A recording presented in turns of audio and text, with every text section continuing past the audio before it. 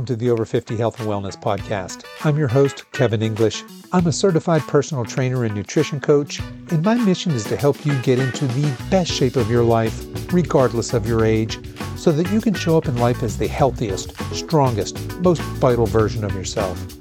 I want to let you know that if you're enjoying this podcast, I have additional free resources over at silveredgefree.com. There you'll find my mini guides on nutrition, exercise, and lifestyle. So feel free to head over there, scroll through the guides, and download anything that looks helpful to you. Today we have another edition of the Coach's Corner, so no guest today, it's just me, and we'll be back next week with our regular interview format. So I'm doing things a little bit differently today. I'm actually traveling for a dog show this week, and I'm in my Airbnb right now instead of my office with my usual setup, so hopefully my audio quality is okay. Now, here's what we're covering in today's episode. I start off talking about my favorite 4 superfoods and why I try to incorporate them into my diet every single day. And then I pose the question, is it realistic to think that you can be in the best shape of your life after age 50? So, without further ado, let's get on with today's show.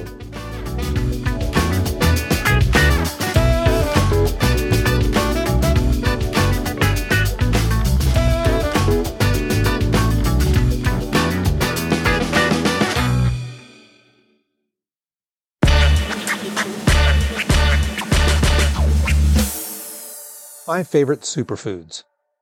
What do you think of when you hear the word superfood?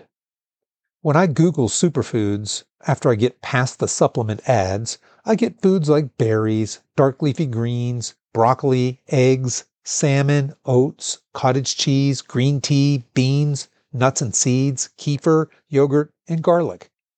But today I want to talk about a few of my personal favorite superfoods. And number 1 on this list is definitely algae, specifically spirulina and chlorella.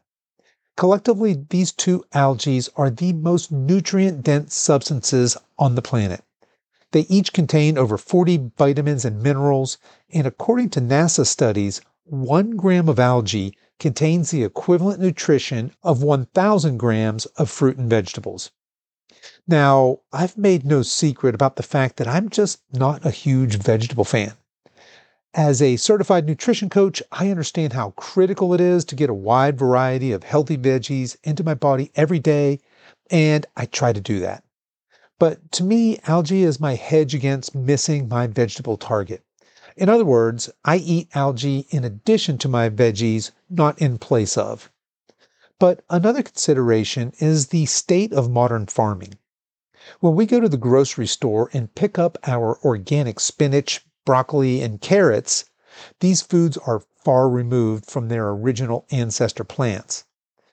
They are likely farmed far away from where you live, perhaps even in another country, and on a huge industrial farm.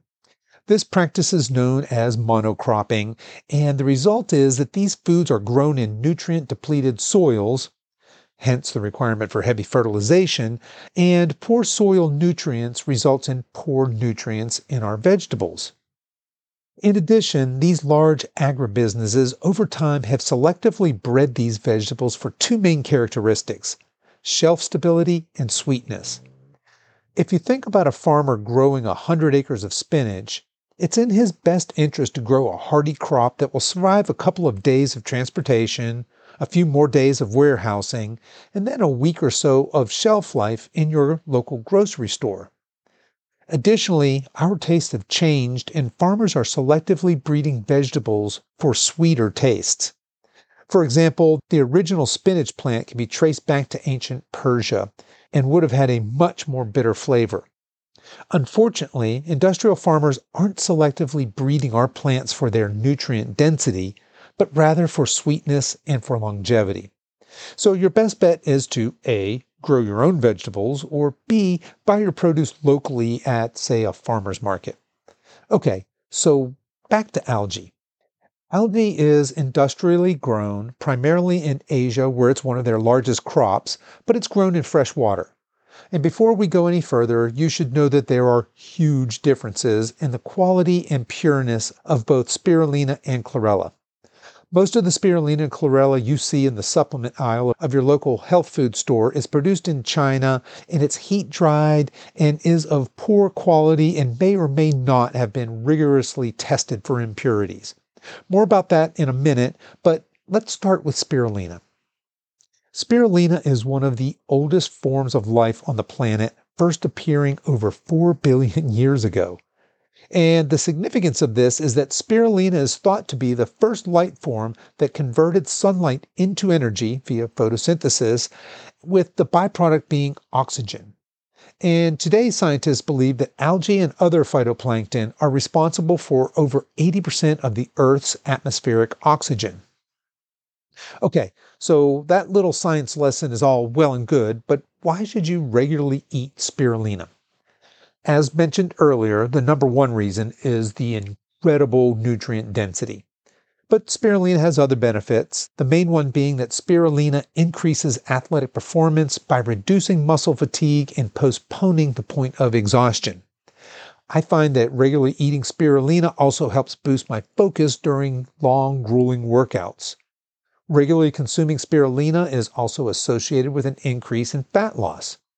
One study showed that taking a 6-gram dose of spirulina prior to moderate cardio decreased oxidative damage, decreased glucose oxidation, and increased the amount of fat being burned for fuel. All great things. And there have been quite a few other studies that show that spirulina reduces obesity biomarkers. And finally, spirulina may also help improve memory by preventing oxidative damage in the brain. So, chlorella and spirulina are often lumped together when discussing the health benefits of algae, but they are in fact quite different. While spirulina is particularly good for energy because it has no cell wall, it takes very little time to digest, and that makes it an instant source of vitamins and protein. Chlorella, on the other hand, has one of the strongest cell walls in the plant kingdom. It digests very slowly, allowing its super high chlorophyll content to detoxify your body. So where spirulina assists with activity and energy, chlorella assists with detoxification and recovery. There are tons of studies proving chlorella's ability to remove toxins, primarily through a process called chelation, and it can assist with recovery from intense exercise by helping remove lactic acid from our tissues. Chlorella also stimulates immune function, and we could all use some of that right now, as well as helps lower cholesterol and improves blood pressure. So, given the unique health properties of both these algae, I typically take spirulina every morning and chlorella every evening before bed. And how much I take generally depends on what's going on. For everyday general health and nutrition support, I eat about 1.5 grams of each. But if I have a hard workout coming up that day, I'll bump my spirulina up to about 7 or 8 grams. And for very intense workouts, say a competition with an all-out max effort, I might bump that up to 12, 14, 15 grams. And similarly with chlorella, if I'm recovering from a hard workout or if I've had a few alcoholic drinks, I'll up my dose to 7 or 8 grams. Or if I'm really sore or sick, I'll bump my chlorella all the way up to 15, maybe even 20 grams. Now, here's a pro tip. If you're new to eating algae, my recommendation is to start slow. I've been eating algae for a little less than a year now, and when I first started, I charged hard at this with a max dose. And let's just suffice it to say that that was unwise of me, as my body seemed to be uncertain of what to do with all of these newfound vitamins and minerals. So maybe start slowly and build your way up if you're new to spirulina and chlorella. And if you're interested in learning more about the history or the health benefits of spirulina and chlorella, I interviewed Catherine Arnston a while back on this podcast.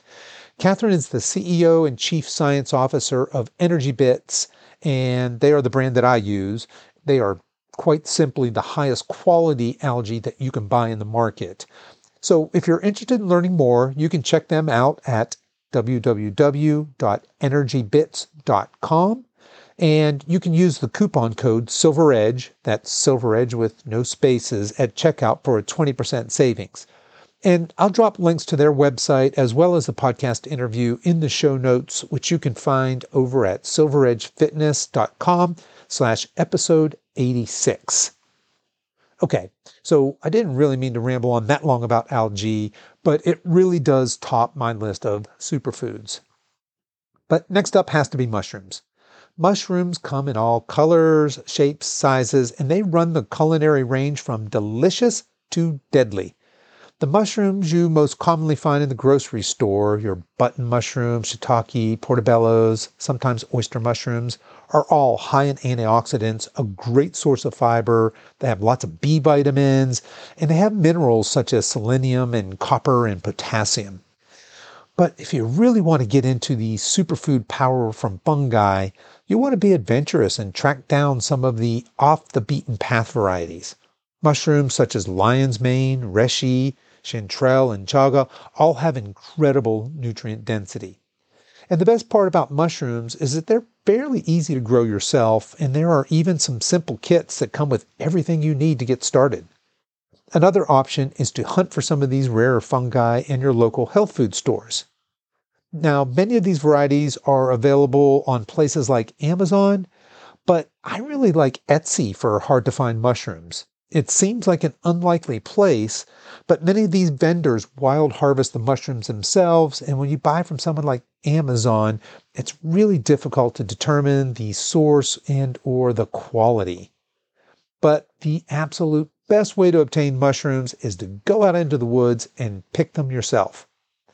Now, a word of caution, you'll want an experienced guide as you get started, as there are certain mushrooms that are downright deadly.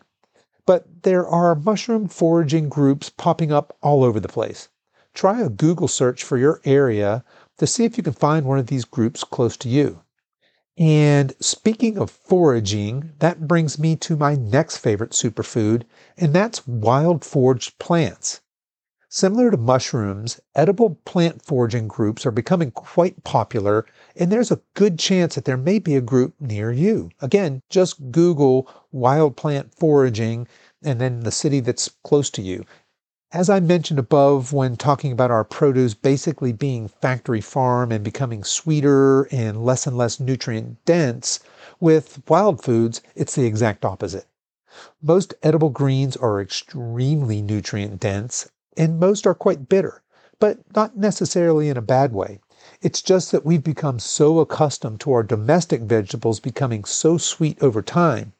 And as an added bonus, when we forage for our plants and mushrooms, we're out in nature and we're moving our bodies as intended.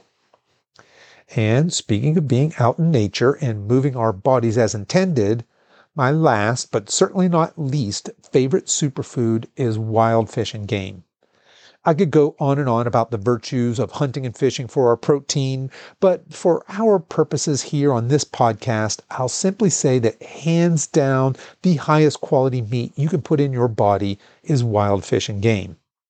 So if you're a hunter or a fisher, you are ahead of the game and you most likely already understand this. If you are not, you might want to at least consider harvesting your own meat. For most people, the easiest point of entry is fishing.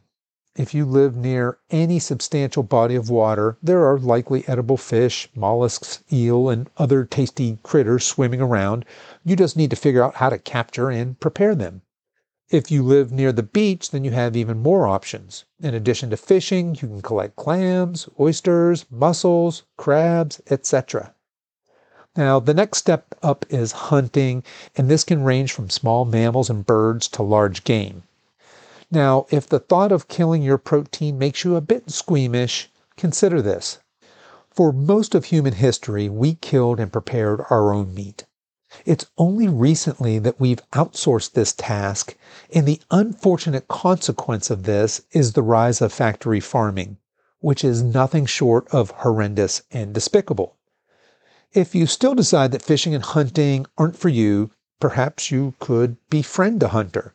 But if you have to buy meat, try your best to buy local meat from small farms. I'm lucky enough to live at the beach, and I happen to be passionate about fishing. But there are some great local seafood markets where I can easily walk in and ask what came in fresh that day. I'm also a big fan of services like ButcherBox. I've been using them for over 2 years now, and I absolutely love them. Each month, they deliver 100% grass-fed and grass-finished meats from small, independently owned farms right to my doorstep. Okay, so there you have it. My favorite 4 superfoods are algae, specifically spirulina and chlorella, mushrooms, which I guess you could lump in with wild foraged plants, as well as wild fish and game. That's not to say you shouldn't eat berries, kale, and avocados. You certainly should. But consider these other options if you're looking to up-level your nutrition game.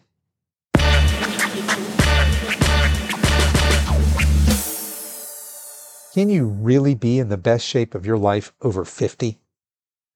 If you've listened to this podcast long enough, you've probably heard me say that my mission is to help you get into the best shape of your life. In fact, I said exactly that in the intro of the show. But how realistic is that? Is that just hyperbole? I mean, can you really, realistically get into the best shape of your life if you're over 50? Well, that depends. Certainly, if you were a collegiate athlete, you're probably not going to have more athletic prowess at 60 than you did in your 20s. But for the vast majority of us who never really set the fitness bar high in our younger years, the resounding answer is absolutely yes, we can get into the best shape of our life in our 50s, 60s, or 70s.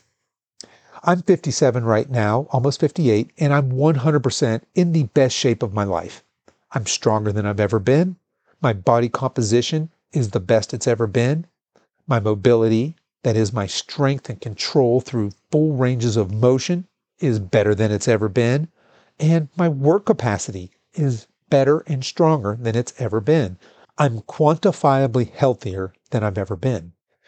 And all of these qualities flow over into other areas of my life. I'm a more capable human. I'm more confident. I have more energy.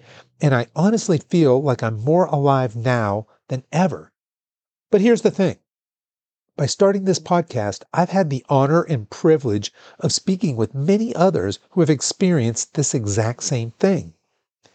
If you haven't already done so, go back and listen to the episode I did not long ago with Shelley Stetner. That was episode 74.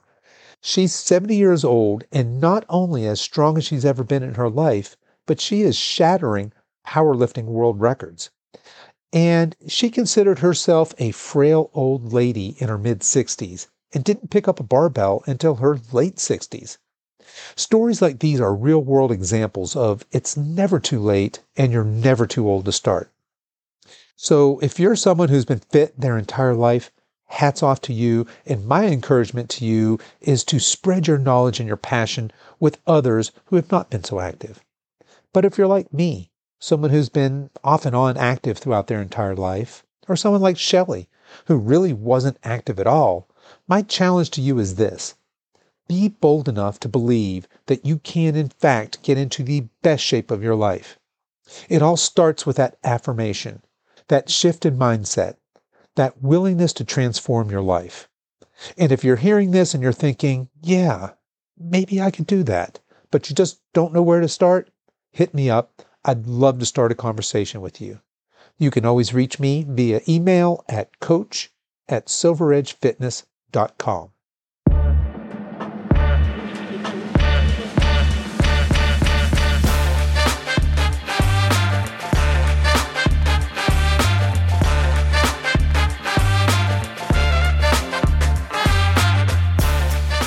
Okay, that's our show for today, folks. I'll put the links to everything we talked about in the show notes, and you can find that over at silveredgefitness.com/episode 86.